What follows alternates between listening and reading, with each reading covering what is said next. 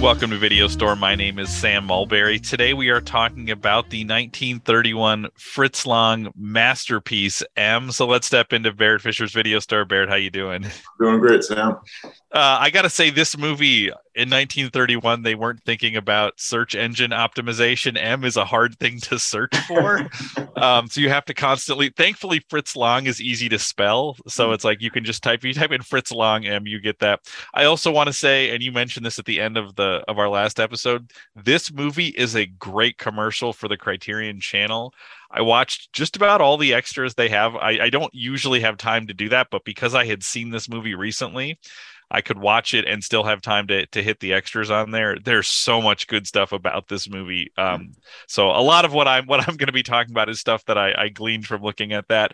But let's start with your history. What is your history with this film in particular, and maybe Lang generally? Yeah, this is one of those films, Sam. It's in a way, it's a little bit like Citizen Kane and other films where I've just always sort of known about this film. So it's hard for me to say exactly when I first saw it. It would have been several years ago, many years ago, probably.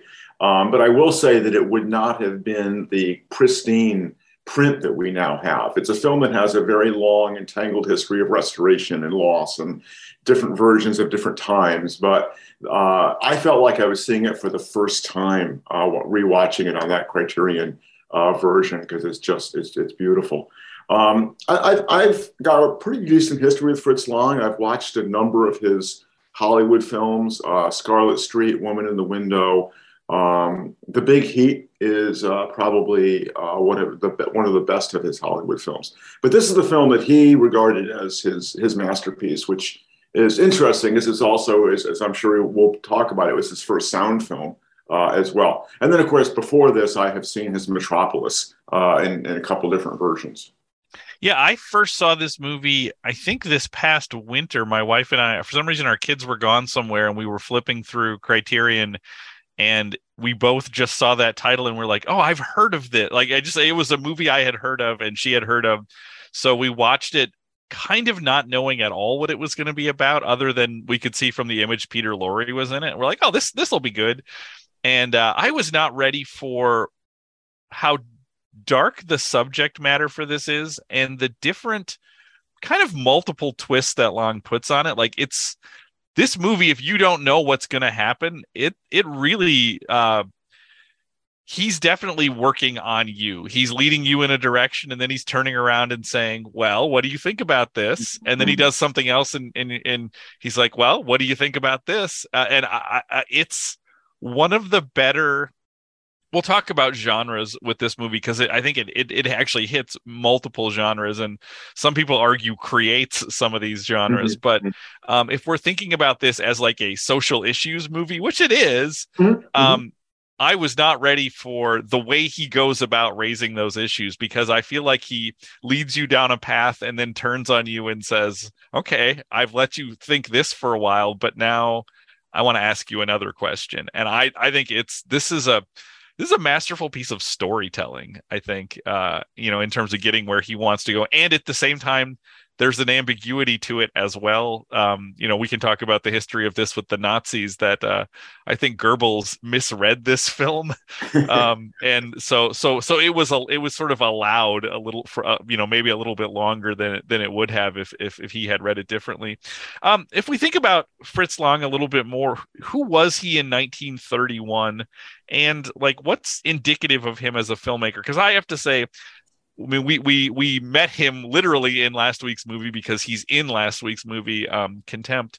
But I'm aware of Metropolis as a movie. I've never seen that. This is the first thing I've ever seen that Lang made. Like what's indicative of a Lang film?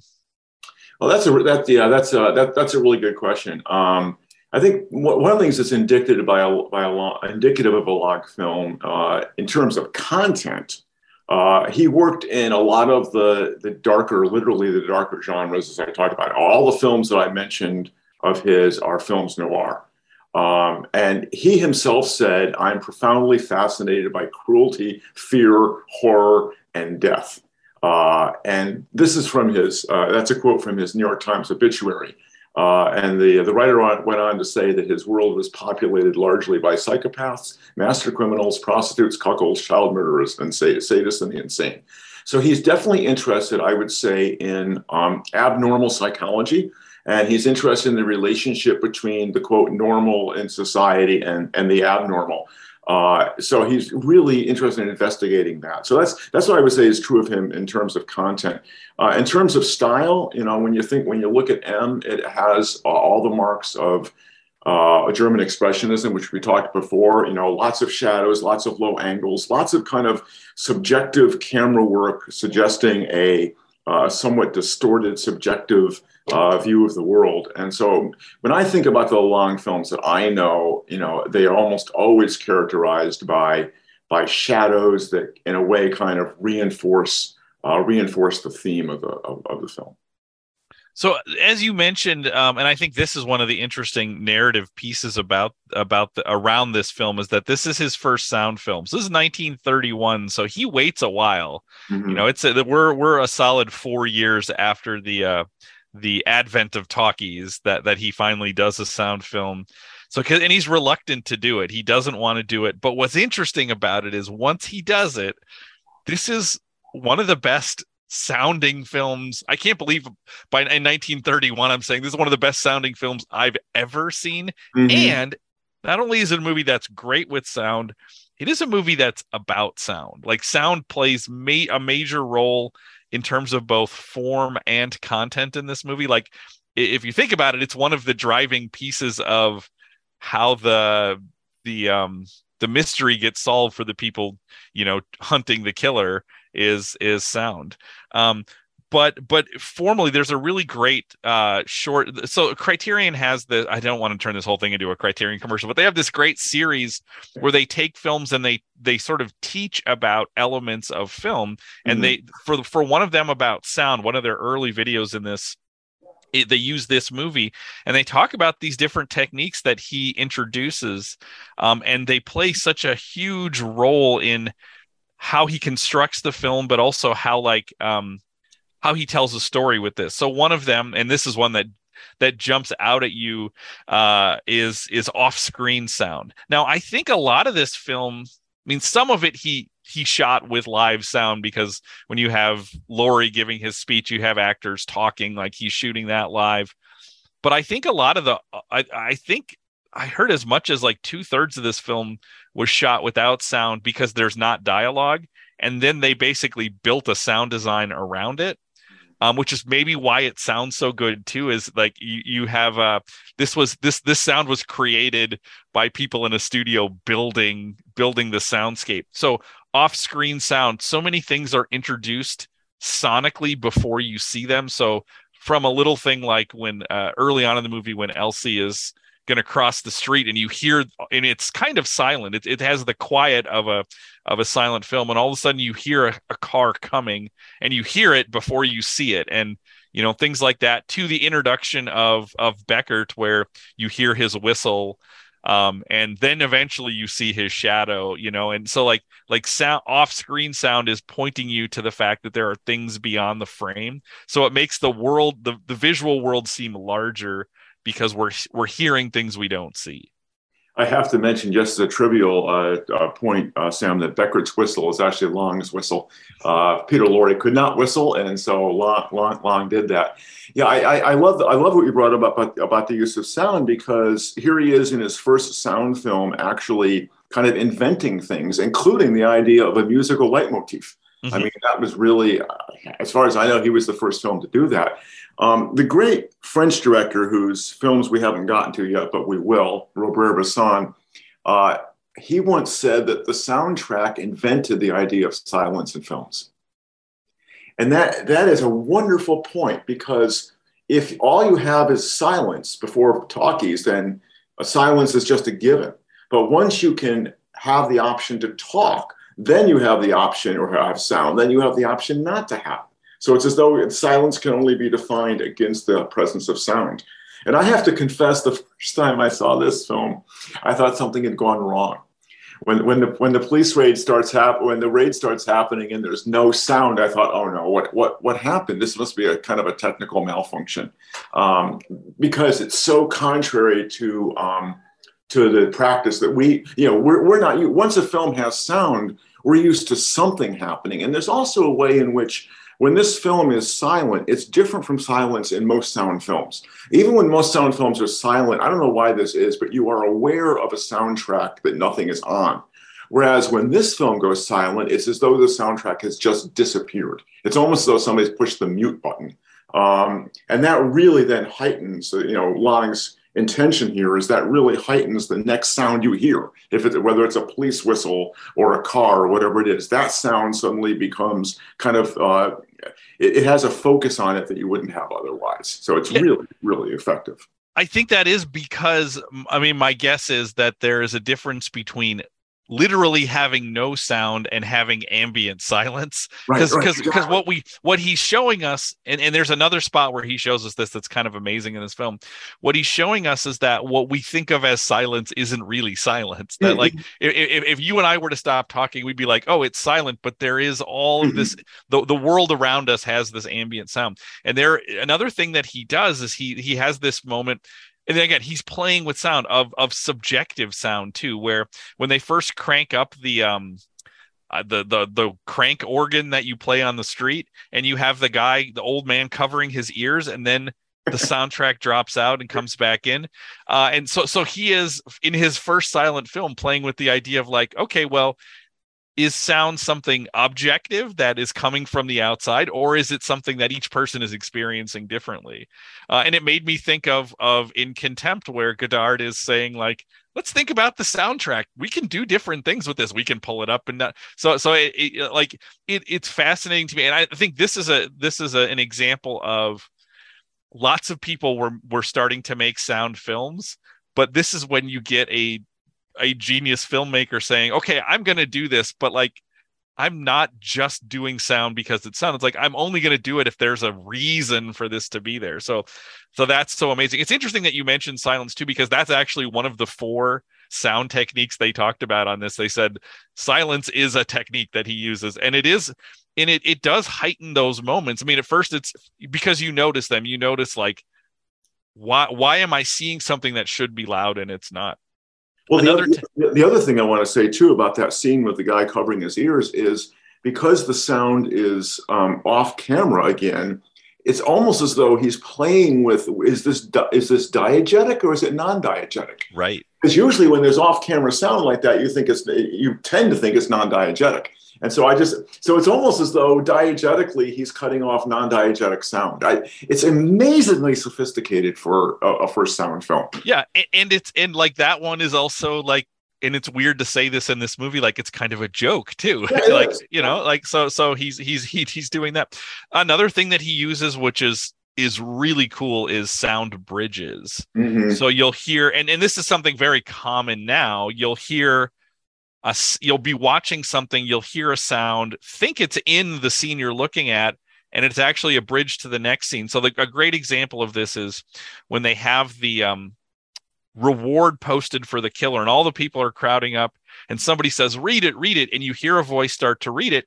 Mm-hmm. You assume it's the person underneath the poster reading it, but then we cut with the sound unbroken. We cut to these men sitting at a table, and one of them is reading, and you realize, well, that's actually the person who's reading. So he uses sound in transitional ways as a literal bridge like that, but then he also will do, and this is where we get into sort of comparisons that he's making, where a sentence will start in one scene and end in another, with, to show like these same conversations are happening in these 2 different places. So, this, especially when he's talking about sort of the crime element and the police, that he'll bridge between those with sentences that start in one scene in one location and end in another. Again, that's just brilliant. And when you watch it, you're just like, if somebody hadn't done this before, why hadn't they? This is a brilliant idea. Well, I think also, Sam, this is why talking about films like this in a kind of historical context is really important, because the sound bridges you're describing they're very common now. I mean, we kind of expect that. It's become part of our film grammar. And And it reminds me of reading a student response once to, I think it was Jane Austen's Pride and Prejudice. And the student kind of complained that it was just derivative of all kinds of rom-coms. And I wanted to say, no, these rom-coms are based on what Jane Austen was doing. And so it's like, or, it seems cliche. So I think in a way, we need to kind of be able to look at a film like Em with those fresh eyes and say, this may not strike you as remarkable because you see it all the time or hear it all the time, but that's because he did this so many years ago. Right. And then the other technique is this movie has a lot of voiceover as well, especially as we're getting into the procedural elements. We're having one conversation or a person talking and we're listening to them. And then we realize he keeps cutting to these other things, which are sometimes showing the things. And then that will then bridge into somebody who's actually talking in a scene. Yeah, I mean, it's sort of, yeah, I mean, I'm sure there are other things between 27 and 31 where people are doing really inventive stuff with sound, but this must have blown people away who were paying attention to that stuff. At least it must have blown filmmakers away to realize, oh, you can do that and you can do that. Well, and probably the most famous set piece, one of the most famous aspects of the film would be the cross-cutting, both with sound and image, between the conference among the underworld leaders and the police. And of course, it's obvious, but it's still worth saying. It then becomes a wonderful thematic commentary in which you can either try to think about, is Lang making them equivalent, or is Lang asking us to make a distinction, which of course foreshadows the end of the film where we have the argument over who makes the decision about capital punishment. Mm-hmm. But it's also a scene that makes me think of one of my favorite lines in one of my favorite novels in Joseph Conrad's The Secret Agent. They're talking about the police versus the spies, and one of the characters calls them counters in the same game. And that to me is exactly what Lang is doing here, and that is that there is a game going on here, and part of the reason why the murderer is such a challenge to society is because he breaks the rules. It's like the folks from the underworld, they follow a certain code, and the police follow a certain code, and this is the way you do crime. This is sort of the rules of war, and this guy is just completely breaking those rules. So even within a society, you have sub-societies that are acceptable, but he's outside all of those possible societies. Yes. One other interesting thing that I found about sound, and there's a different criterion thing about it's called the physical history of Em. I don't know if you watch this, but the actual shape of the physical shape of the movie on the screen is affected by the soundtrack as well. Because that was one of the things when I fired this up, I was like, something doesn't seem right, because I was watching it on my projector, so I kept trying to adjust it. It's like the shape of the screen doesn't feel right, and it's an aspect ratio you're not used to because the soundtrack is added to that. So the sound is even shaping that. Now another thing we talked about, content in the movie. So we talked about the role of the sort of leitmotif of the Hall of the Mountain King. Do you know anything about that piece of music? Does it have? Because what I was wondering is, like, it has such, like, it's such a perfect little tune to have these sinister connotations, and I didn't get a chance to go back and look like what the origins of this are in terms of, does it, in its original context, does it have those same sinister connotations, or is this another joke where he's taking this, like, jaunty tune and turning it into the symbol that danger is coming in this movie? And once you realize it, whenever you hear it, like, I physically, like, I tense up, because I think, okay, I need to be ready for something that's going to happen. Well, I'll just expose my great ignorance, Sam, of both the musical Peer Gynt Suite and the Ibsen play. So I can offer no background whatsoever. Well, that's on me too. I could have looked that up as well. But I think, to the point of sound, like, it's the whistling that ends up IDing Beckert. And it's notable that it is a blind man that IDs him too. It is somebody who cannot see him, but the walking by and hearing it, and then that triggers, and then we have that great moment of the blind man who can hear it and the sighted person who can see him, and they're teaming up, and it, to the extent that is an image of what this movie is, right? It is sight and sound actually working together to tell a story. I just thought that was kind of such a cool moment in the movie. Yeah, it's one of many ironies, right? The including the irony that Deckard is hoping for the police. Right. The police will rescue him. So as I said, this movie has multiple genres. I mean, the first one that it introduces is this the serial killer movie, and I think this is pretty close to the beginning. I mean, everything I read, like people were saying, well, you could make the case about X, Y, or Z, but really they're not. But this one actually seems to really be the origin story in terms of film, at least, for what you would think of as a pretty pure serial killer storyline. Well, I'll cite a film I haven't seen, but I've read about, Sam, and that would be Hitchcock's The Lodger, which I think was 27. I think maybe it was Hitchcock's last silent film, and that does have that does have a kind of a serial killer in it. But I think you're right. I think in terms of the kind of focus that the killer gets in this film and the way that he raises so many of those social issues we've kind of hinted at, that is unique.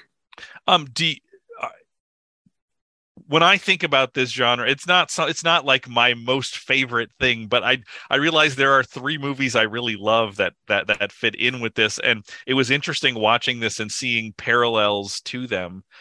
So 1991 Silence of the Lambs, which we have talked about on this podcast, Hitchcock's Psycho, and then the 2007 Fincher film Zodiac, which is one of my absolute favorites. And I was amazed watching this how much of elements of Silence of the Lambs and elements of Zodiac I could see in this movie. And you just, partially it is about serial killer things that overlap, but also things that the filmmakers do. One of the things that I loved, and I wonder how much Demme is thinking about M.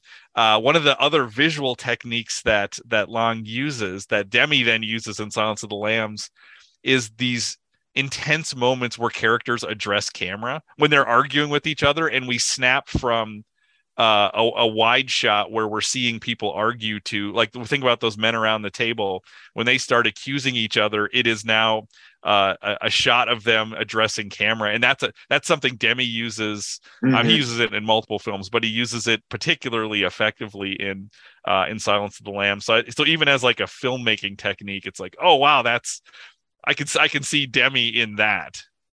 The other serial killer I'll mention who kind of baffles the authorities because of the way he breaks the rules would be No Country for Old Men.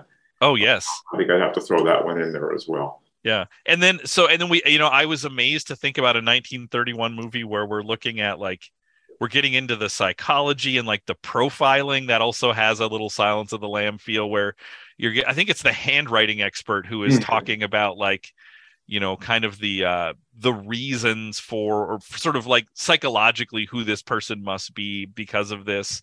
And what's interesting about this movie is Long doesn't do too much to explain why Beckert is the way he is.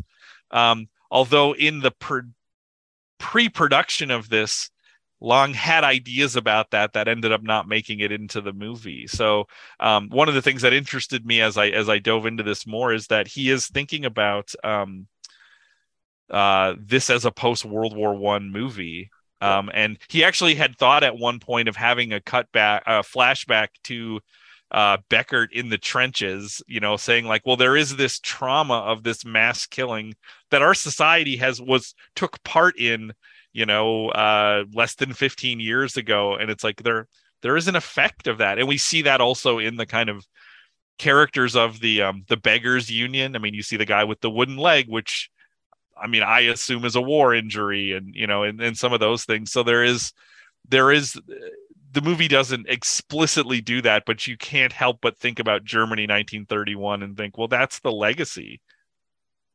Yeah, and Freudian psychology did become kind of a rage for films in the 30s, 40s, and 50s, and so I think when you get it in a film like Hitchcock's Psycho, which I read it as ironic at the end of Psycho, where the Simon Oakland plays the doctor who he thinks he's got Norman Bates all figured out. It turns out he really doesn't understand what's happened at all. So I think it's interesting that the whole Freudianization, if I can call it that. It kind of takes this arc, and I think that it strengthens the film, that we don't have an origin story for the psychosis.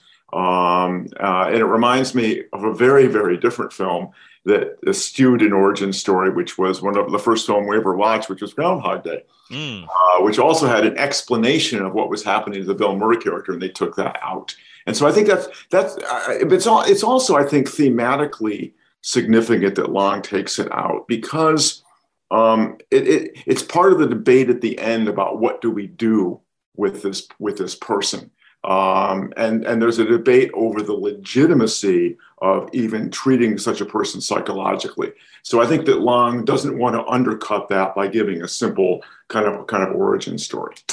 Well, and it allows it to pull this out of a specific time period as well, and because there are other moments where we see this sort of interest or obsession. So again, another thing I found really interesting was the scene where Beckett is writing a letter to the press and saying, like, well, the police have ignored my first letter, so now I'm going to write to the press, which is, I mean, that is what the Zodiac Killer does. Yes. And that's and that, I mean, Zodiac is more of a newspaper movie than it is a serial killer movie.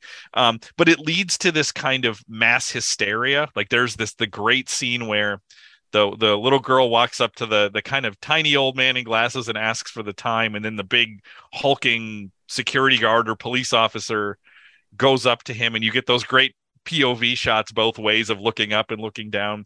But that turns into a mob ready to probably kill this guy. And Ebert has a great line about that scene where he says, like, all of those people as individuals, you know, are probably logical, rational people, but when you get them together, the sort of mentality of the mob kind of takes over. And Ebert is saying, like, it's not a mistake that 2 years later we have, you know, Nazi control in Germany, that there is this sense of, like, Long is prophetic in where what's starting to happen in Germany in the late 20s, early 30s. I feel like that scene is pointing to that, and so many of these movies are they know, it's like they know what's happening, or it turns out to be very prophetic, one or the other. Well, and it does turn the film into a kind of an allegory as a result. And, you know, the film originally, when it attracted the attention of the censors, when it was originally called Murderers Among Us, right? And you said earlier you think Goebbels misread this film. I mean, I think it's very interesting to me that when they see that the title is Murderers Among Us, they think, oh my gosh, that might be a film about Nazis.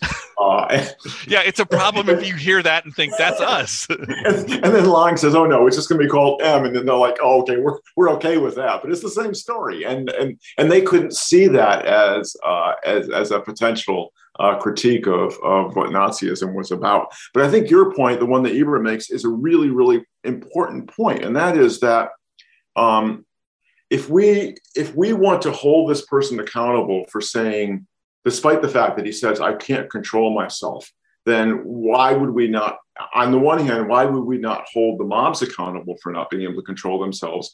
And secondly, if we really believe people can control themselves, then the mob should have been able to control themselves. So is it the mob that's actually as sick as the murderer, or is the murderer simply a heightened version of what a mob is? And he doesn't allow you, there's no simple answer to those questions. To me, that's the other brilliant thing about this film, is it engages you in a debate without telling you what the right answer is. Yeah. Another interesting thing that the commentary pointed out that I didn't pick up on is when Elsie's mother is waiting for her to come home at the very beginning of the film, and there's a man who comes to the door and drops off some kind of publication, and I didn't realize what it was, but it's like a serial magazine, kind of like a sensational stories kind of serial, and he's talking about, like, this is a society that is, you know, kind of obsessed with these types of things, and it's like, and she's about to then actually live that out with her daughter. And so he's sort of pointing to, like, are these things just here in our society, and why is it entertainment here, and here it is this tragedy, and, like, should we be okay with it as entertainment? Which is also questioning, you know, when you're thinking about the movie that you're watching, right? Is this a piece of entertainment? Is this something else? And he obviously, it is something else for him. Yes. So another genre that this is, is a police procedural, and Mhm. I feel the same way when I watched White Heat, where it's Mm. like, oh, I'm so impressed by how in the weeds the filmmakers got in terms of police work, because the caricature of like, pre DNA police work is sort of like, well, you just have a hunch and you go find, but it's like, but you're watching them do all of these things. So you're watching them collect evidence, and like the candy wrapper thing is so interesting. And then you see the map, and the map, they have the compass on the map, and they're like talking about, here are the things we're doing. We're looking at that big projection of the fingerprints, and, and it looks so scientific what they're doing. You have the handwriting expert.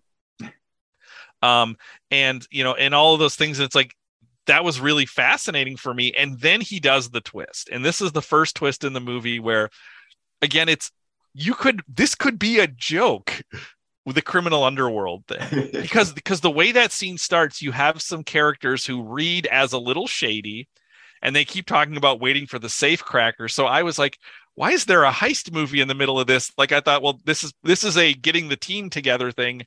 And then you realize these are the kind of leaders of the unions of different criminal element. Like, I'm not, it almost read like, and I mean this in a positive way, like a scene out of the Adam West Batman, where like, we're getting all the supervillains together to make a plan. Yeah. But then you realize that their way of life is threatened by this. And they have their own procedural methods. And this is where you get the beggars union, and you have and not only do you see the police procedure, you see their procedure, and their procedure is pretty solid, right? They have eyes and ears all over the place. They're getting people signed up to cover different blocks to watch for this. And it's like, you get that doubling, and it starts to ask you all kinds of questions about like, what does the doubling mean? And you're sort of getting at this, right? And it also connects a little bit with The Godfather, in that this is the German version of the mafia, and they're like, we we commit civilized crimes. Mm-hmm. Like, just like in The Godfather, we don't do drugs. We don't get into, that's dirty stuff. We don't do that. And these folks are like, we don't endorse or tolerate child murderers. And it's like the woman in the club that they raid. She talks about how the women may be prostitutes, but they have the hearts of mothers. So it's all part of kind of saying there's an acceptable way to be a criminal, and there is an unacceptable way to be a criminal. One phrase I kept writing in my notes as I was writing questions, and I think this is a theme that he's asking about, is like, what is legitimate authority? Mm-hmm. Because like, you find yourself, I find myself like, who am I rooting for here? Am I rooting for the police to catch this guy? But especially early on in the movie, like, if the criminals catch this guy, well, they're still catching a child murderer. The fact that he makes it a child murderer is so important, because it's like, I've heard about sort of hierarchies in prisons of like, like, what are the crimes where if you do this, even within prison, you're going to be ostracized. And like, child murder and pedophilia are like the two top ones. Is like, so it's like he goes right to the mountaintop to be like, I'm going to make this guy do the most horrific thing. But then you're stuck with like, okay, am I rooting for this criminal element to catch this guy? And is there a difference whether the police catch him or they do? Now he gets into, I didn't expect him to get into that, but he gets into that. And it's hard not to think about, again, to think about the Nazis when you watch that crackdown at the nightclub.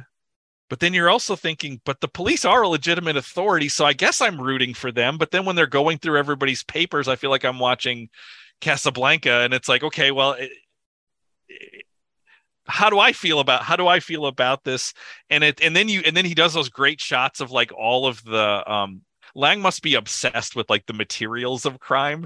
When you get that table of like, here are all the tools that they found on people in this nightclub. It's like guns and drills and all this stuff. And you're just like, yeah, that's such a powerful moment, because Lang is building to whose side are you on, and how do you feel about what is a legitimate authority? And you don't realize it, but he's building to a question he wants to ask you in the end about legitimate authority.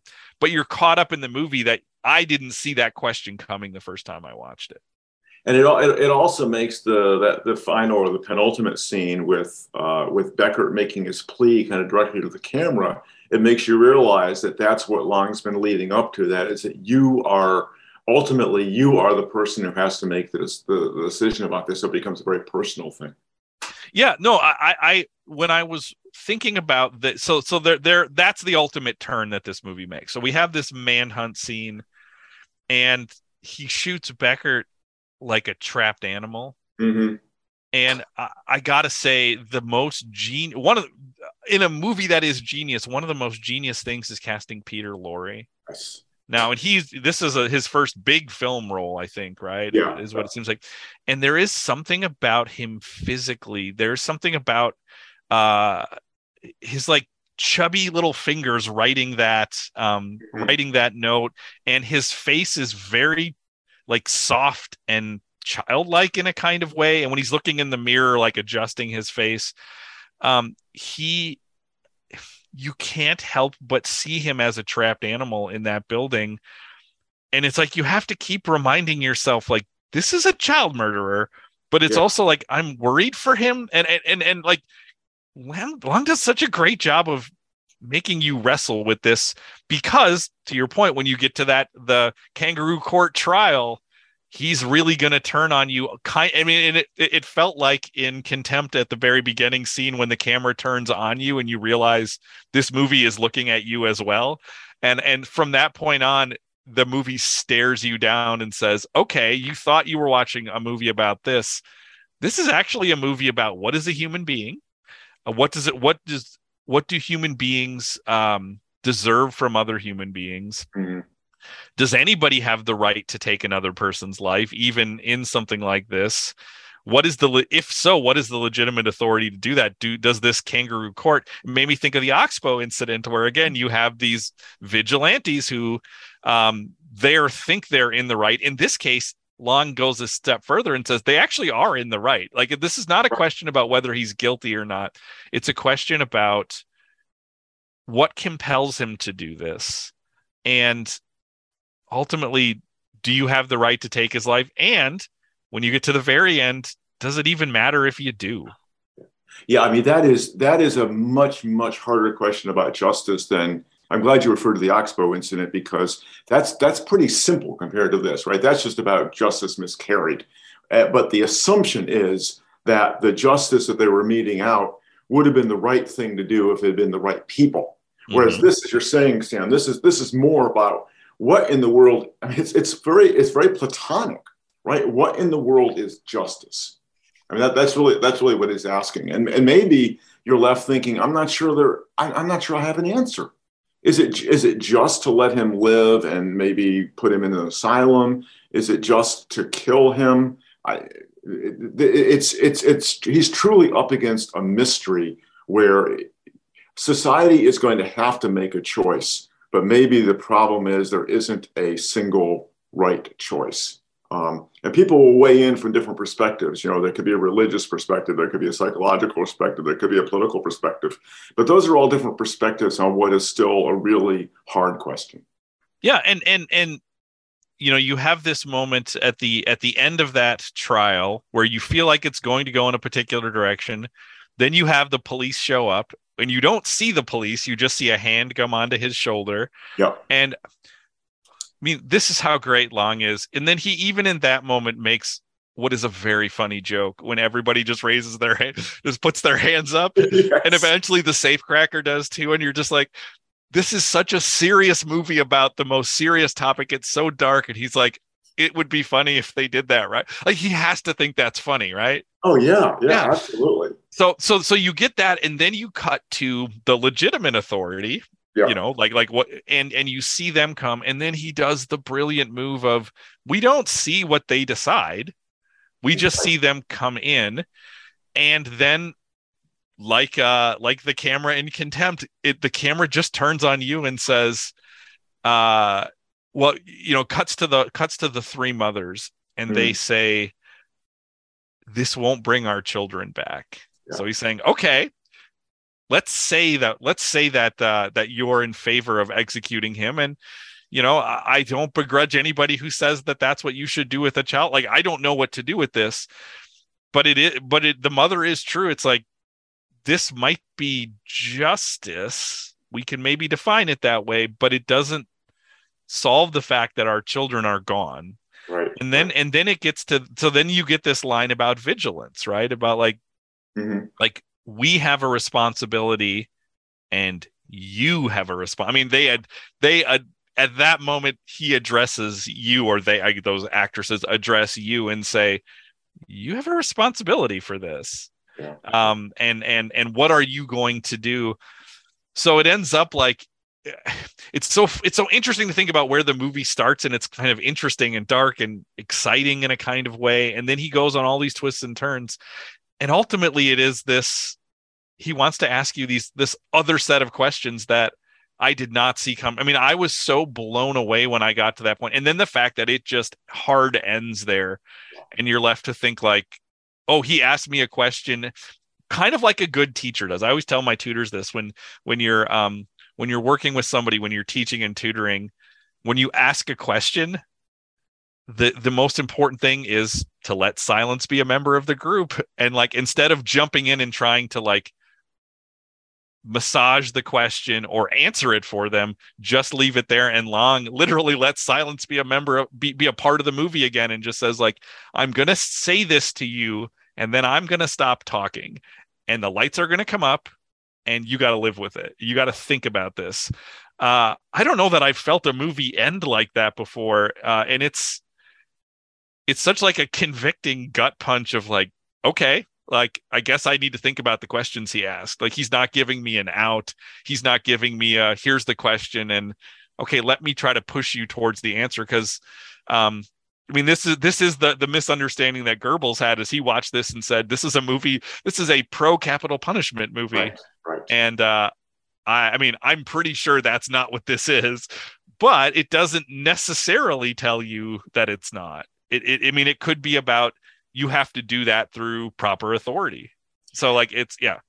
Yeah. And actually that's a really good point, Sam, because that's ultimately, I watched A.O. Scott did a little video review of the film in the New York Times, and he says that the resolution, if you want to call it that, is the rule of law. Now, we don't know which way the rule of law is going. The rule of law could have said we're putting him in an asylum. The rule of law could have said we're putting him to death. But either way, and it doesn't solve some of the fundamental philosophical issues you've been raising, but it does offer a kind of answer, which is, we are not going to endorse the rule by criminals, which of course are the Nazis. But we are going to endorse the rule of law, and the law is not perfect, but at least the law has rules that it follows, and hopefully, when it works well, it treats people equally. Right, and then the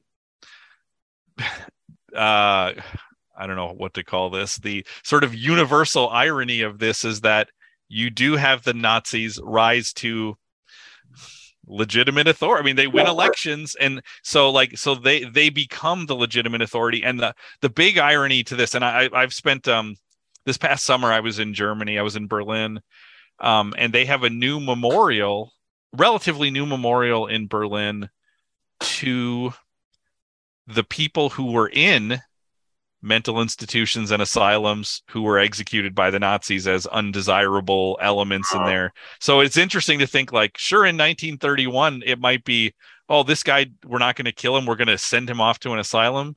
By 1933, he's getting executed by the legitimate authority for being in the asylum. Like, there is this, like, again, Long can't know that, but I watched this movie and thought, oh, that's another like cosmic, I was going to say joke. That's not it, but you know what I mean? It's like that's a reality you have to think about outside of this movie. Is the mob becomes the legitimate authority, and they end up, if he goes to an asylum, they end up meting out their revenge anyhow on him and everyone else around him. Sam, before we started recording this morning, you and I were talking briefly about watching Stagecoach tomorrow. And in Stagecoach, the beginning of the film, you see the ladies of the Law and Order League. Mm-hmm. And to me, that's a perfect example of how law and order can actually be can become the face of misrule, and it can appear to legitimize itself. So so I understand that an appeal to law is not necessarily an appeal to the appropriate, that everybody has that legal authority isn't necessarily following the dictates of what a true legal system is supposed to do. That's true. Yeah. Another thing, actually, I'm going to turn things over to you. Do you have things you want? I have a couple other little items, but do you have anything else you want to talk about? Yeah, I have just two quick things. One is I also wanted to point out, since we talked about Lang's camera in this film, there's a wonderful long tracking shot when they're in this in the sandwich shop, and it reminds me of a Scorsese tracking shot in something like Goodfellas. And again, I just think it's a miracle because in 1931 you've got very heavy cameras. It's really hard to do that kind of. And what impressed me about this tracking shot is that it's so sinuous. I didn't feel like we were on a track. I felt like it was almost as though he'd invented a Steadicam, which I'm sure he didn't. But anyway, that's marvelous. The other thing I wanted to talk about is the way that Peter Lorre's character isn't on screen a lot. And when you do see him, you see him initially in profile. You see him making those grotesque faces in the mirror, as if he's trying to convince himself, I am the monster other people see. And then you see him before he commits the murder, and he's looking in the window. And then he goes and gets the cognac. You can see, you have seen dramatized what he says at the end, that he's really fighting this impulse. And you see that he's really kind of helpless to do that. And the other key thing I would say, which it's not just because it's 1931 and census wouldn't allow it, but the fact that we don't see what he does to any of his victims. It's hinted at with the knife when he's cutting the orange. Some other character says at one point, well, the condition the bodies were found in when they find the bodies. And Lang leaves it up to you to imagine what he's doing, which is a much more powerful engagement of the imagination. I want to point out two other things. Like I am very interested in kind of art of the late Weimar Republic, and especially people like George Gross and Max Beckman. And in the commentaries, they were pointing out how in line with some of those painters Lang is in terms of even the faces that he chooses, that you think about that they're often talking about sort of grotesques and excesses in late Weimar Germany and things like that, and you see that in some of his casting in this movie. Another thing that we didn't mention that I think is also brilliant in this movie is the way it opens with these children playing a game, and they look like they're having fun, and you listen to what they're saying, and they're playing the kind of game we probably played as kids that has like this really dark undercurrent to it. It's about like the killer coming for you, and they're in a circle, and she's going around the circle like a clock ticking, and this movie has lots of images of clocks, so we get this clock at the beginning, and you get somebody pulled out of the circle. And in the commentary they talked about how often in this movie you see circles with something with a piece missing. When they're sitting around that table, the men reading the newspaper and arguing, they're at a round table, but there's one empty chair there, and that is a visual motif throughout this as well. But I think that opening is so great because just like the serialized magazine pointing to like, we are a violent culture, like, and it's like even the children in the games that they play, it's just embedded from the very beginning. And I just think that's such a great, like, dark opening to this movie. Yeah. All right, Barrett, what do you have for us for next week? Well, I'll just remind our listeners, Sam, that I'm currently playing off of Contempt. And so one thing we played off of Contempt was Fritz Lang's M, which we just discussed.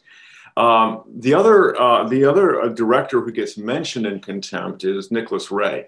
And specifically his film Bigger Than Life, which unfortunately is not readily available. But what we will do is watch another one of my favorite Nick Ray films, which is In a Lonely Place. I've alluded to that a couple times. And as I started thinking about In a Lonely Place, there actually are some connections that we can make between that film and Contempt, both in terms of the theme and in terms of the conditions of filming. So that's Humphrey Bogart and Gloria Grahame from 1950, one of Ray's great films. Oh, fantastic! I've heard of this movie passingly, obviously, but I don't know anything about this, which is a great setup to a fun week of movie watching. Barrett, thank you so much for recommending this film, for having this conversation, for recommending the Criterion Channel. We'll just throw it out one more time. Like, it's not that much money, and there's so much great stuff on there. I feel like that really helped bring this movie to life in ways that I could not have done otherwise. So thank you so much for all of that. That is all the time that we have, but we will be back next week to talk about In a Lonely Place in the Video Store.